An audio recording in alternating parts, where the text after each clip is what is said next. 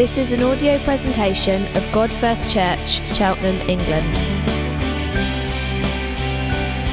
A community of Jesus followers, worshipping God first, proclaiming God first, and together living God first lives.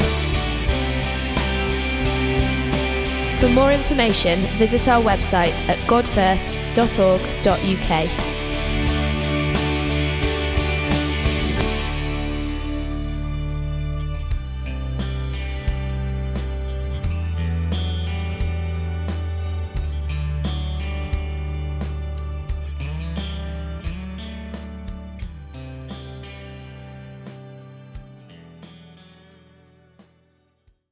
So hi, my name is Stan, as you've already heard. I've been part of G1 since the beginning really, for about 9 or 10 years now. And I'm going to be talking to you on the subject of singleness as part of our series on divine sex. Okay. So from the start, I just want to say that this is not Singles Week. It's not Singles Week, so when Howard asked me to talk on singleness, I always knew in my heart that actually this is a message for the whole church. Yeah. This is a message for the whole church. And I think it's an important message as well.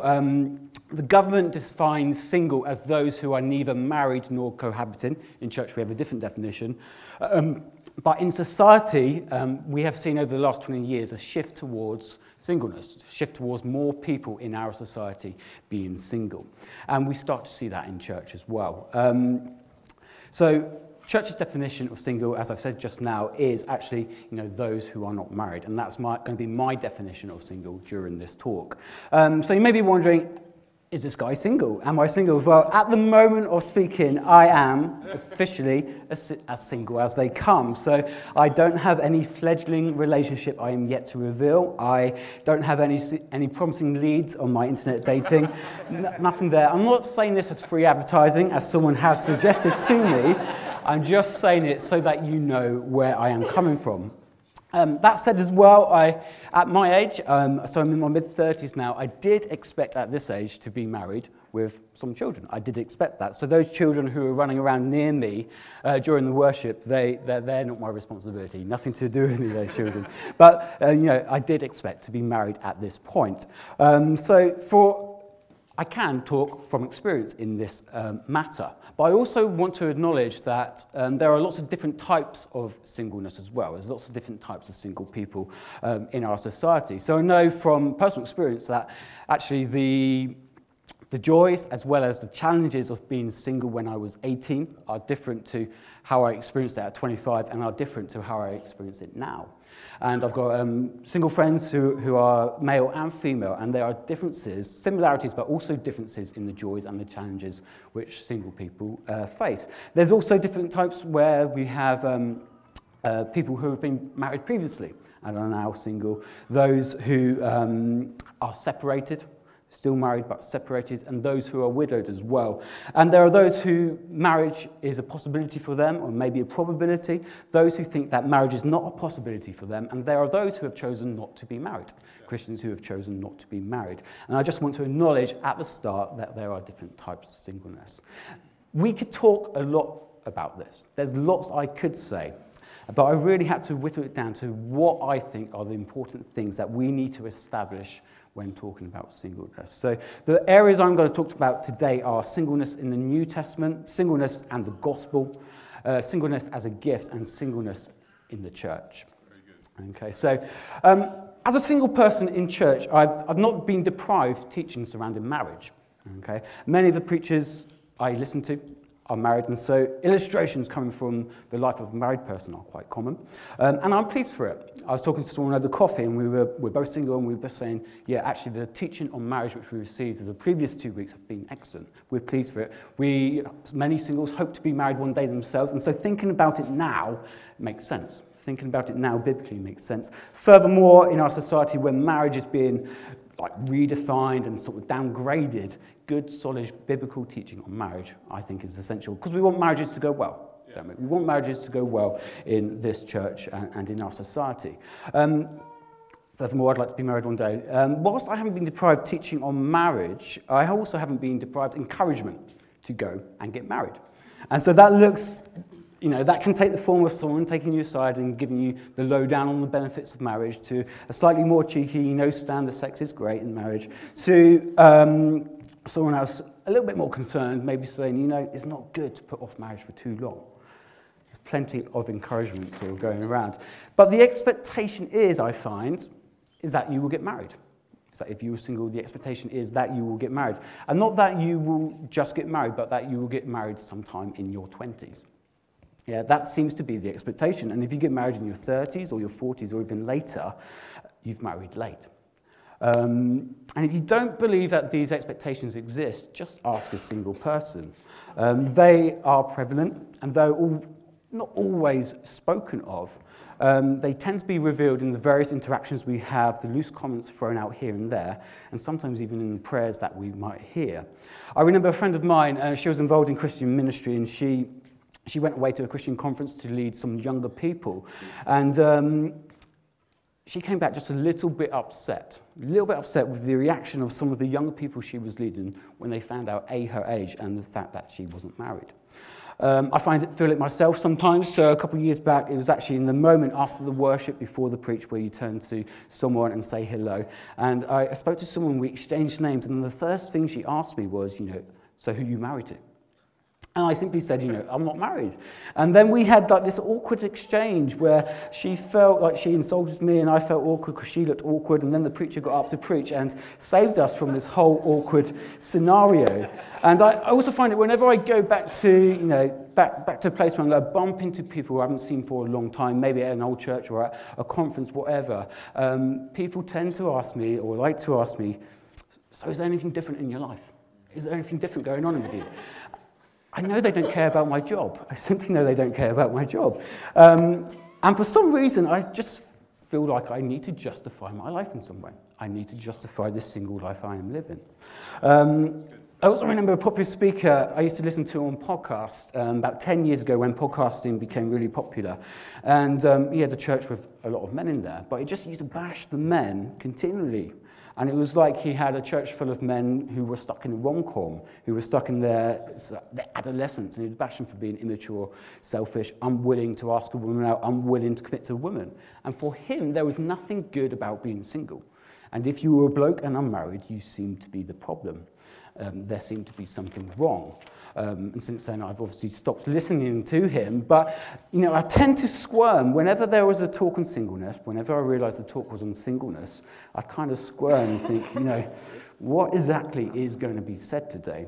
And now I'm doing the talk, so here we go. Okay, so singleness in the church can be a tricky subject, a comfortable subject to talk about sometimes. Timothy Keller's got an excellent book called The Meaning of Marriage, and in there is plenty for singles as well. There's a chapter on singleness, and he quotes from an article by Paige Brenton Brown, and she comments on the way the church in the West tries to explain singleness. So she's got 4 points, and I've heard some of these, and I've even thought some of these myself. Things like, as soon as you are satisfied in God alone, he'll bring someone special into your life, as though God's blessings are ever earned by our contentment. You're too picky. As though God is frustrated by our fickle whims and needs broader parameters in which to work. As a single, you can commit yourself wholeheartedly to the Lord's work, as though God requires emotional martyrs to do his work, of which marriage must be no part. Before you can marry someone wonderful, the Lord has to make you someone wonderful. As though God grants marriage as a second blessing to the satisfactory sanctified. And we've heard some of these things ourselves. Keller continues with this. He says, beneath each of these statements is the premise that the single life is a state of deprivation for people who are not yet fully formed enough for marriage. I was in a ministry type of situation a few years ago, and a young married man came up to a group of us, many of whom were single, and said, I can never follow a man who hasn't got a woman.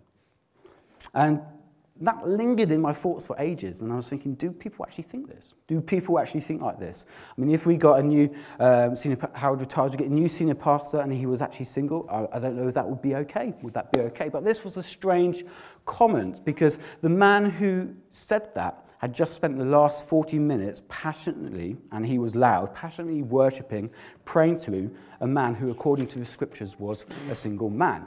So we're talking about Jesus, who never married, who never had children, he never had sex, and he died a virgin when he was 33.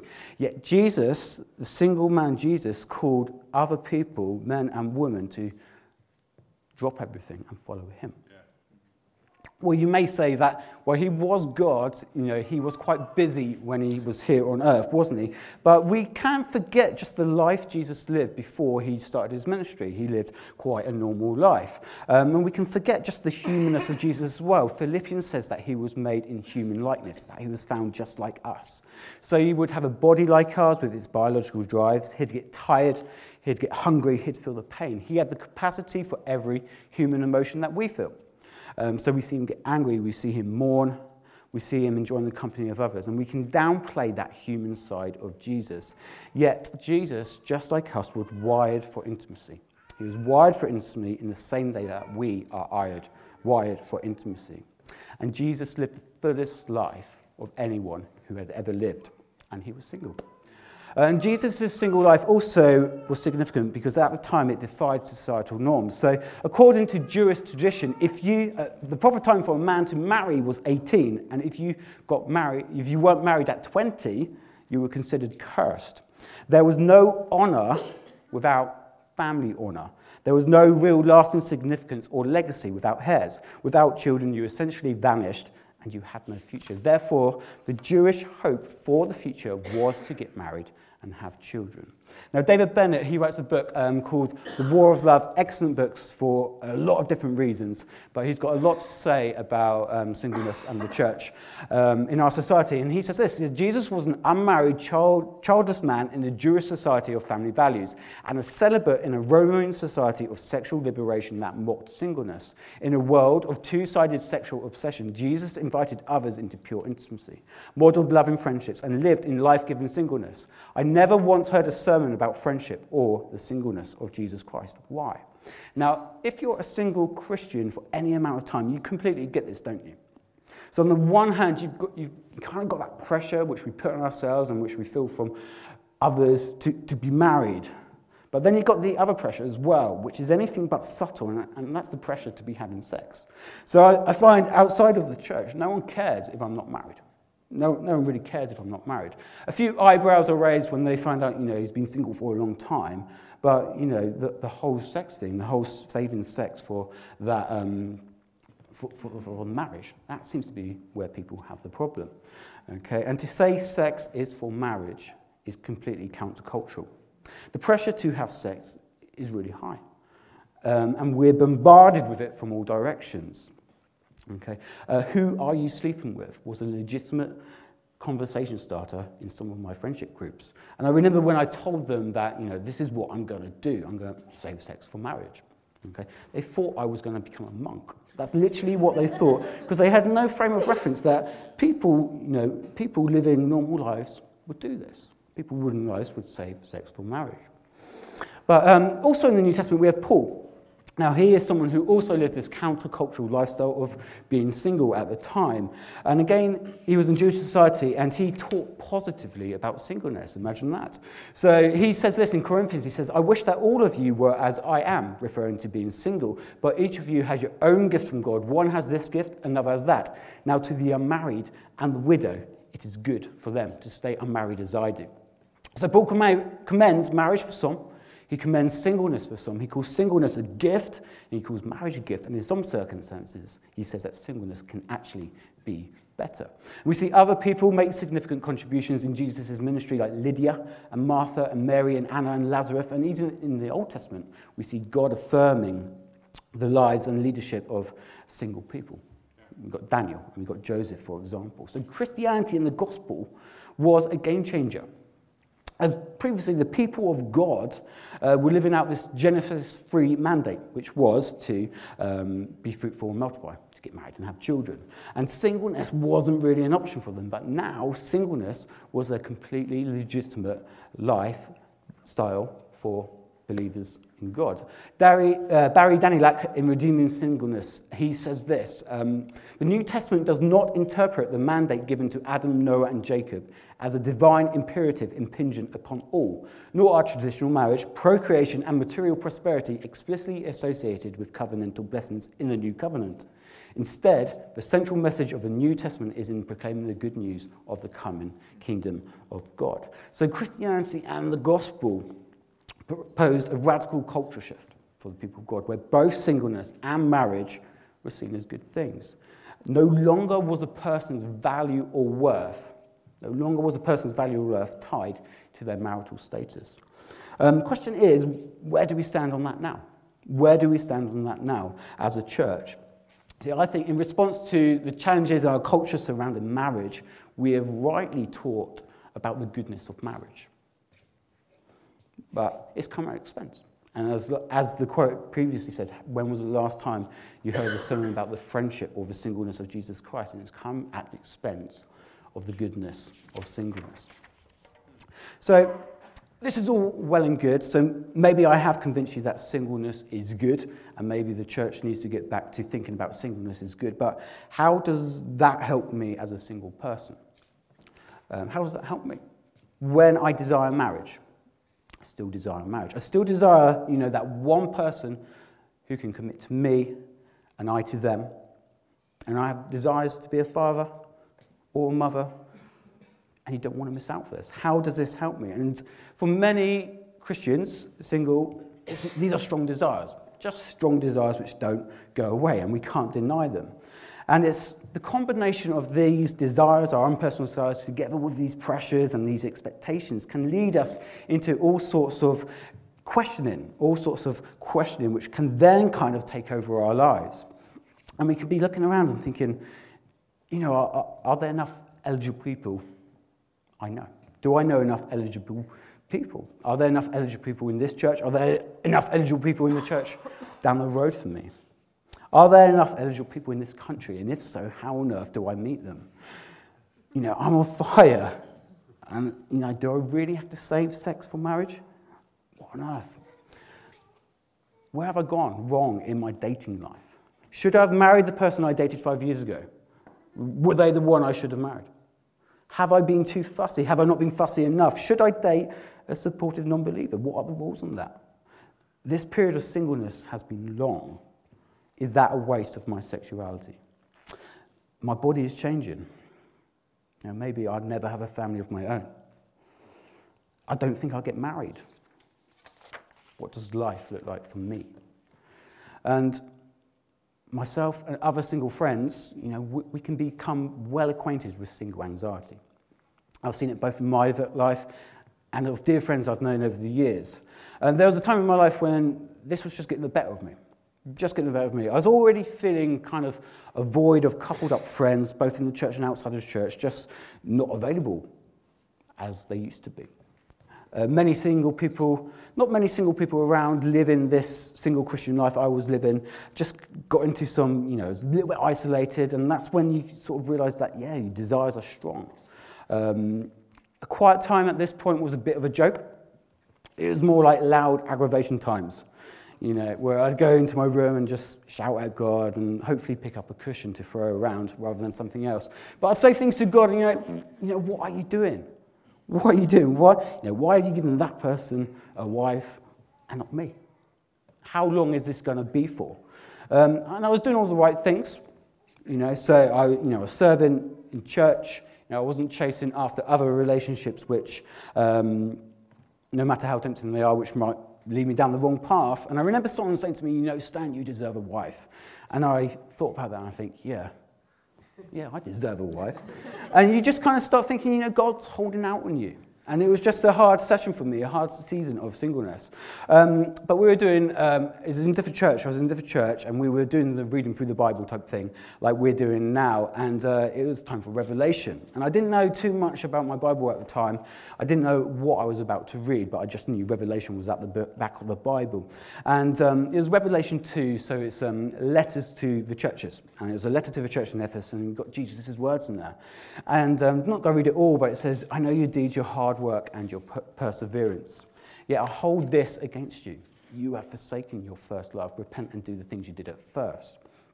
And as I read that, I just remember being cut to the heart. You know, I was in tears, and this is a true story, but it's a hard word, right, isn't it? It's a hard word, yet I hold this against you. It's a hard word, but I found it to be a beautiful word at the same time, because I realised that, I was more concerned about my marital status than I was with God.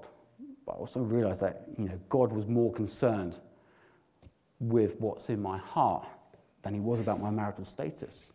He knows my deeds, but he also knew my heart.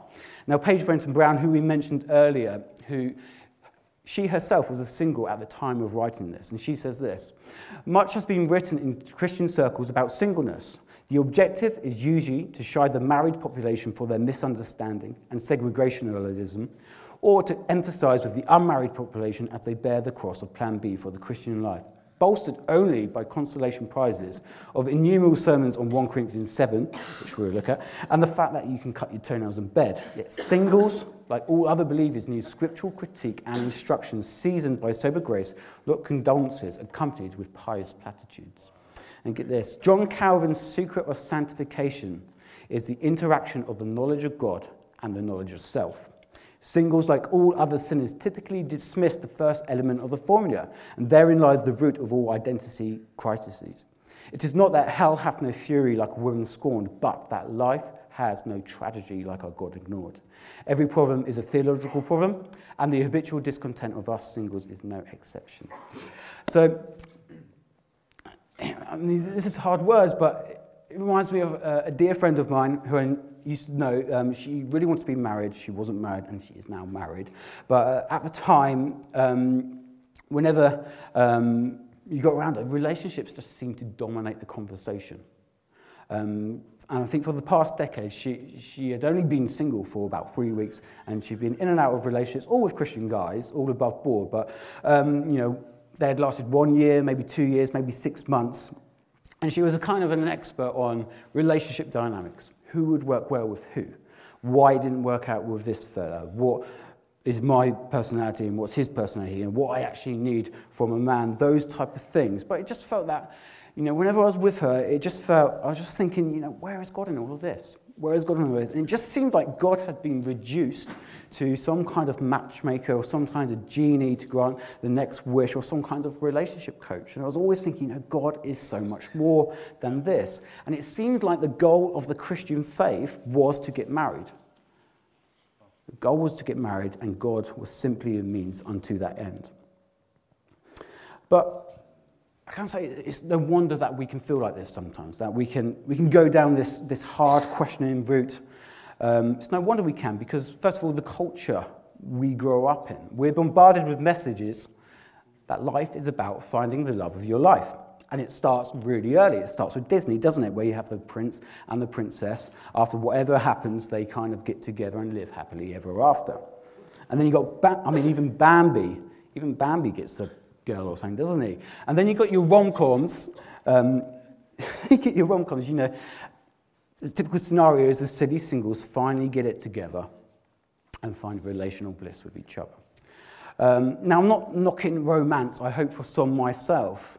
And you read the Bible, you read Song of Songs, those two, they quite like each other. But the cultural message seems to be that love and fulfillment must be found in romantic and sexual love. That seems to be the message. And then we have the Christianized version of it. So the Christianized version of it is, if you marry, have children, buy property, then that's the Christian life. Then you'll be fulfilled. And you also hear things like, I need to find my soulmate, or I found my soulmate. And sometimes you hear things like, I'm looking for someone to complete me. That person completes me. And I always hate that one, because I'm thinking, well, I've lived 36 years, mostly single. And have I been a half a person for that time? Have I been complete all that time? Am I incomplete now? I always hate that. And I think, no, I'm a complete man now. I am complete in Christ. And do I want to be with someone who is expecting me to complete them? Do I want to be with someone who wants me to complete them, to fulfill them in every way? And I think that's just a bit of a pressure to put on me. Relationships seem to be harder enough without that additional pressure. Abby Smith, not the Abby Smith who used to be here, but she's a Christian blogger and author. She says this: singles idolize marriage and treat it as the ultimate goal. And then when we get married, marrieds are stuck searching for the idealized marriage they so long idolized. And we definitely see this. So there's only one marriage which will last forever. It's not yours. Okay?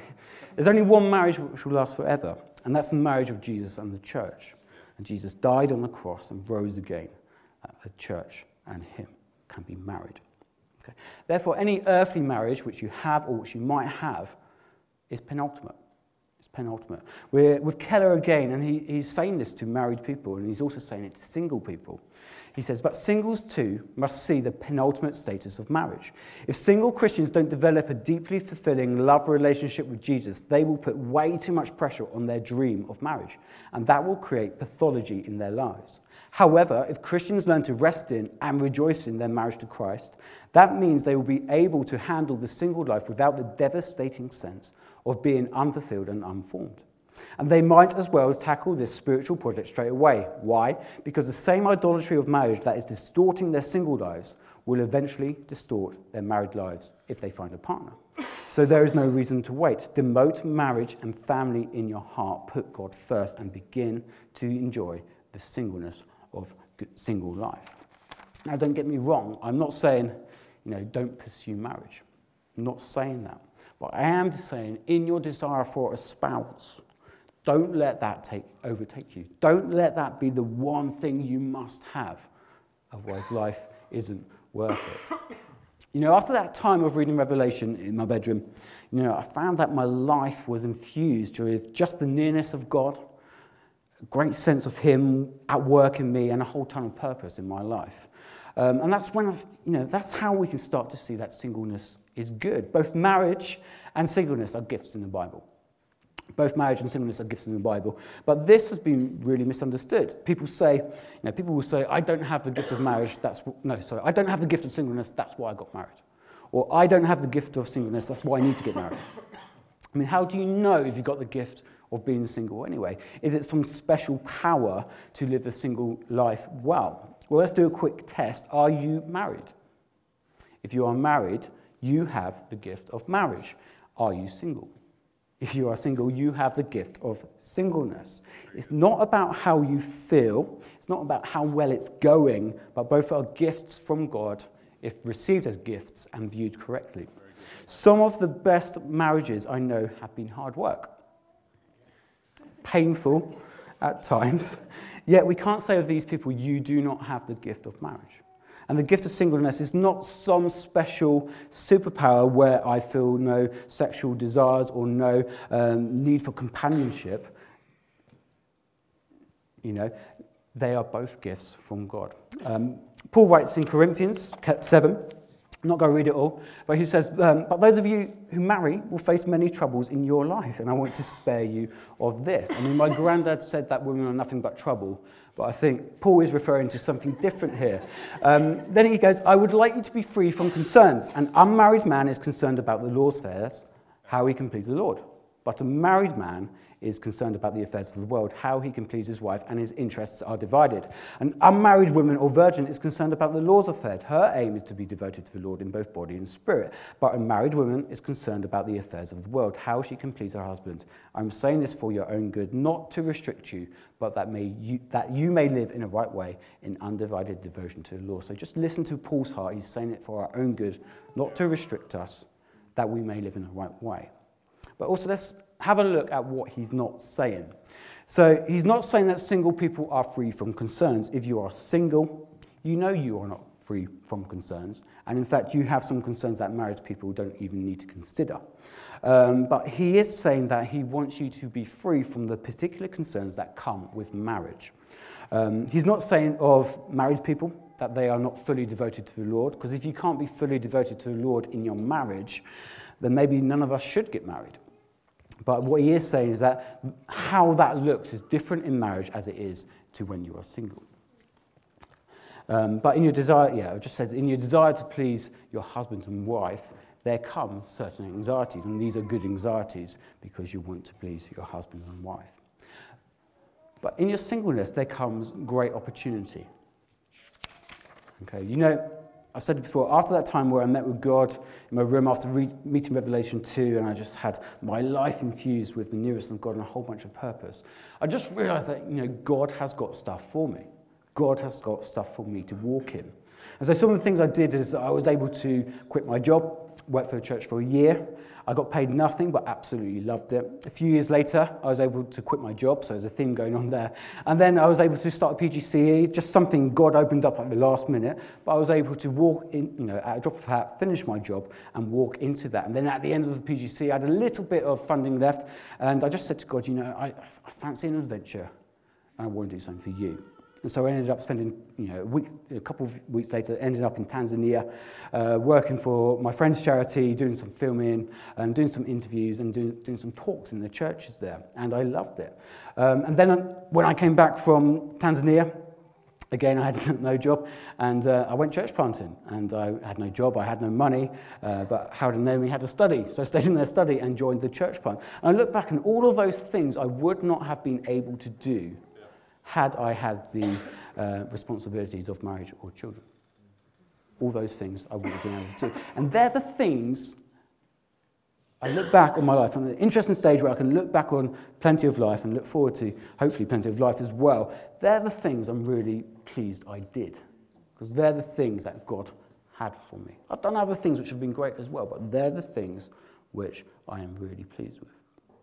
And even now, as I'm a little bit older, you know, I'm less interested in winding up in East Africa for 2 months. I'm less interested in that, but still I'm going to God and I'm thinking, you know, God, what have you got for me? Where would you like me to reach out into? What would you like me to do with my life? How are you working with me? I've got friends in their 30s, in their 40s, doing the same thing. So one of my best friends in Bristol, he quit his teaching job, and now he's like traveling all around different places. He's doing films. He's trying to write a book. All these type of things. I never knew he could do this, but he's using his single times. He's kind of said, "Yeah, these single times, I'm going to go for it. I'm going to go for it. I'm making the most of my single life." And there's other seasons of singleness which are just hard. I appreciate that. So I've got friends who are separated and divorced, and you know, some of them saying, "Yeah, this is really hard. I can't really find anything good in this."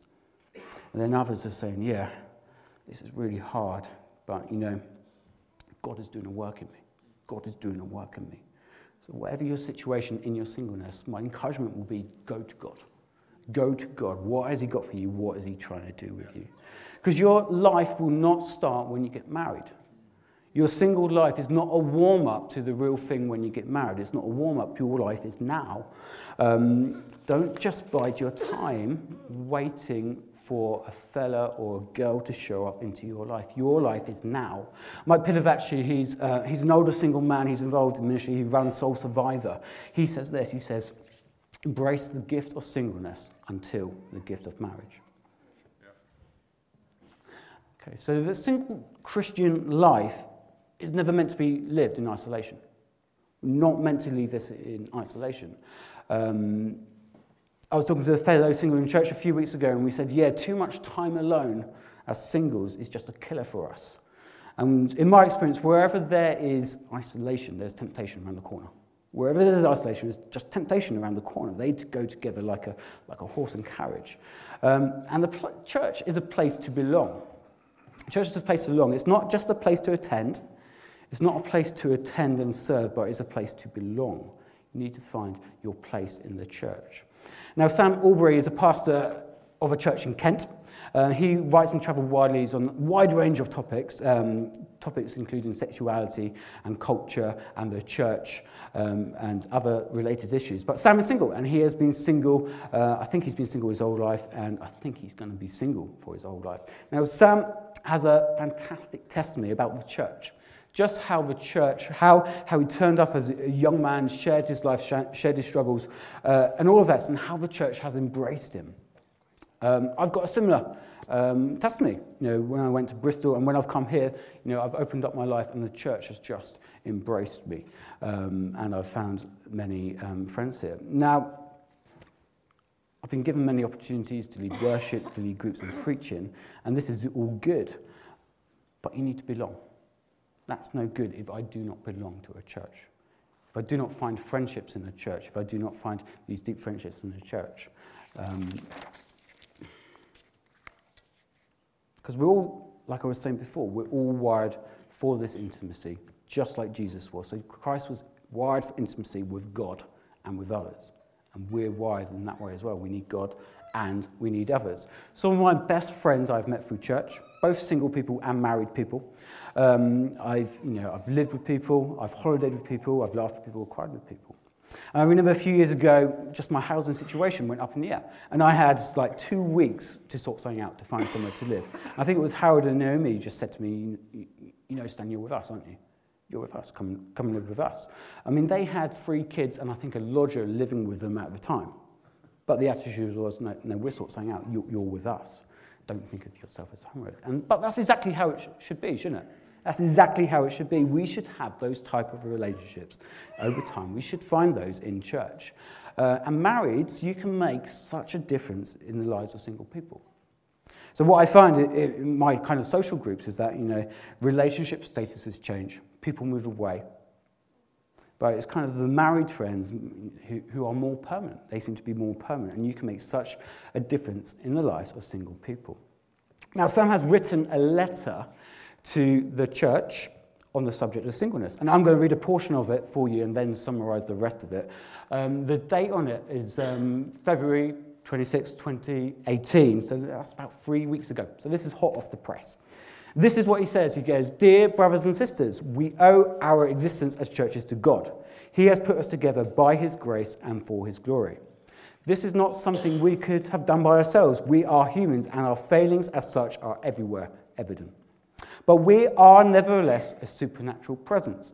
We exist as a church only by a miracle. So we need to steward one another well. And an important part of that stewardship, an often neglected part, is making sure we are thinking biblically about the issue of singleness. The rise of singleness in our culture, as well as in our churches, makes this more and more pressing. All the trends indicate this part of our demographic is growing at both ends. People marrying later, marriages ending sooner. But this is not just for singles to think about. What the Bible says about singleness concerns the whole church for 3 significant reasons. And this is where I'm paraphrasing. So, the Bible's teaching on singleness is given to all. Just as teaching directed towards married people is intended for everyone to read, so teaching towards single people is intended for everyone to read and understand. Most of us who are married will one day again be single. He says that this is sobering and sad, but necessary to think about. Some will be widowed with much life left to live. Some marriages will finish early. And the local church is a body. We're a body. What happens to some of us affects us all. If I break my toe, it's not just my toe that suffers, it is I that suffer. If marriages are struggling, we all struggle. If singles are struggling, we all struggle. Sam concludes, he says, therefore, I need to know what the Christian life is like in your situation and you in mine. As I say that, this requires more conversation and less assumption from everyone, particularly in the neglected area of singleness. Now, there is some great stuff going on in G1, and so I'm not bringing the next things up to knock this church or anything like that. But through my readings, my studies for this, and the conversations I've had with various pastors, many have admitted that, yes, the church has been sort of set up for married people. And the big dropout rate for single people tends to be around the 25-39 mark. There's actually a campaign which has been running for the last 4 years called Single Friendly Church.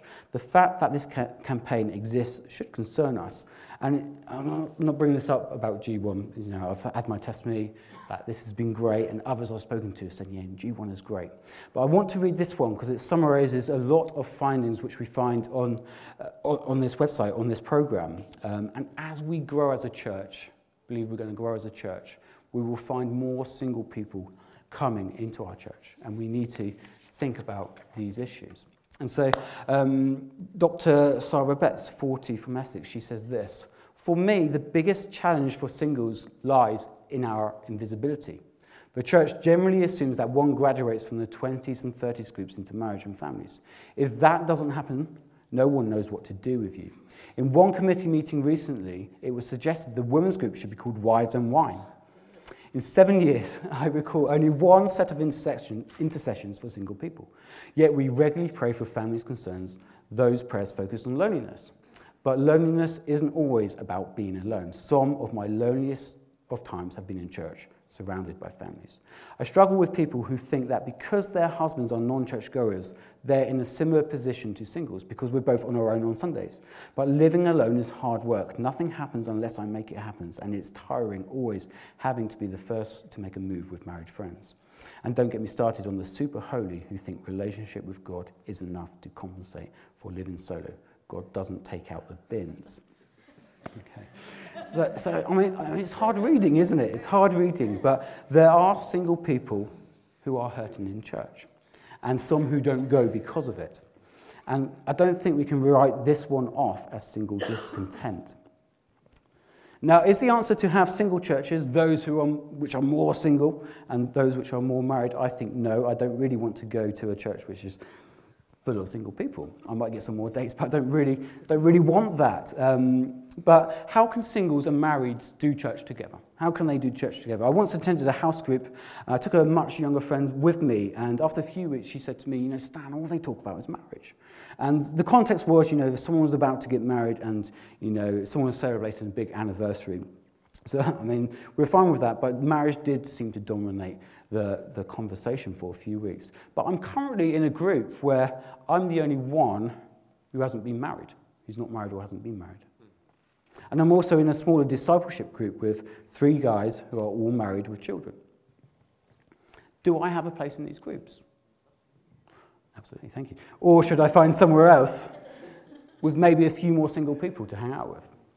It all depends on what it's about, really, doesn't it? It depends on the focus. So if we turn to the Redeeming Singleness book, he says this, Barry Danylak, he says, Jesus' primary concern in his ministry is not to provide a prescription for living well in the land, but to bestow spiritual life, a new life in the Spirit that is eternal life.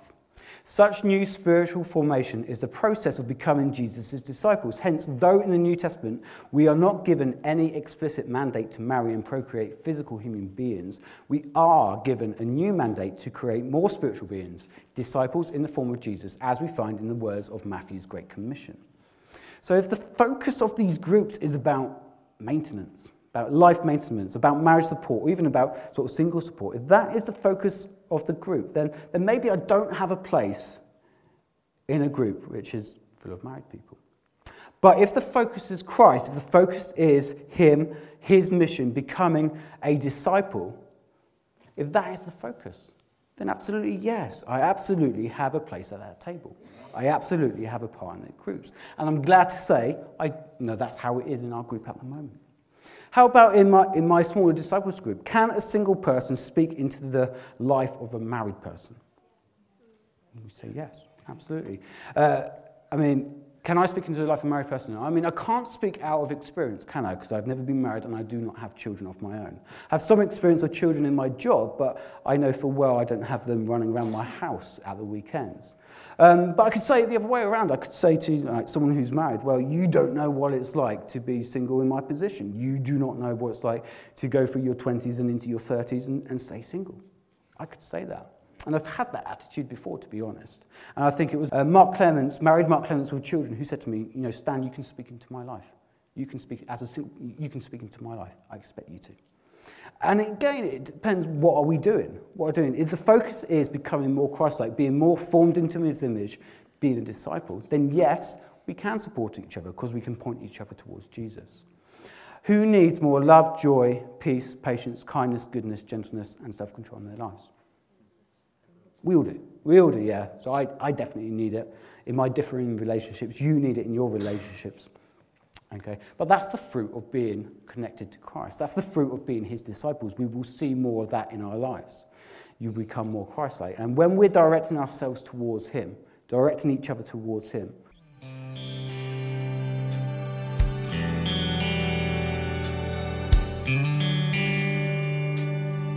For more information, visit our website at godfirst.org.uk.